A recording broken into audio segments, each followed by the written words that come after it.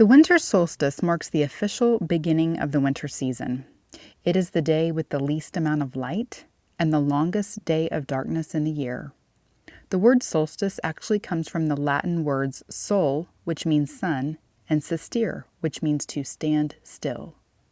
It is a good reminder at this time of the year for us to take time to stand still and to be in awe of the sun, God's creation, and the Son, God's Son, and our Lord and Savior.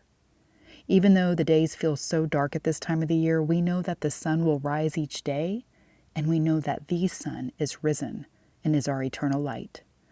John 8:12 says, Jesus said, "I am the light of the world. Whoever follows me will not walk in darkness, but will have the light of life."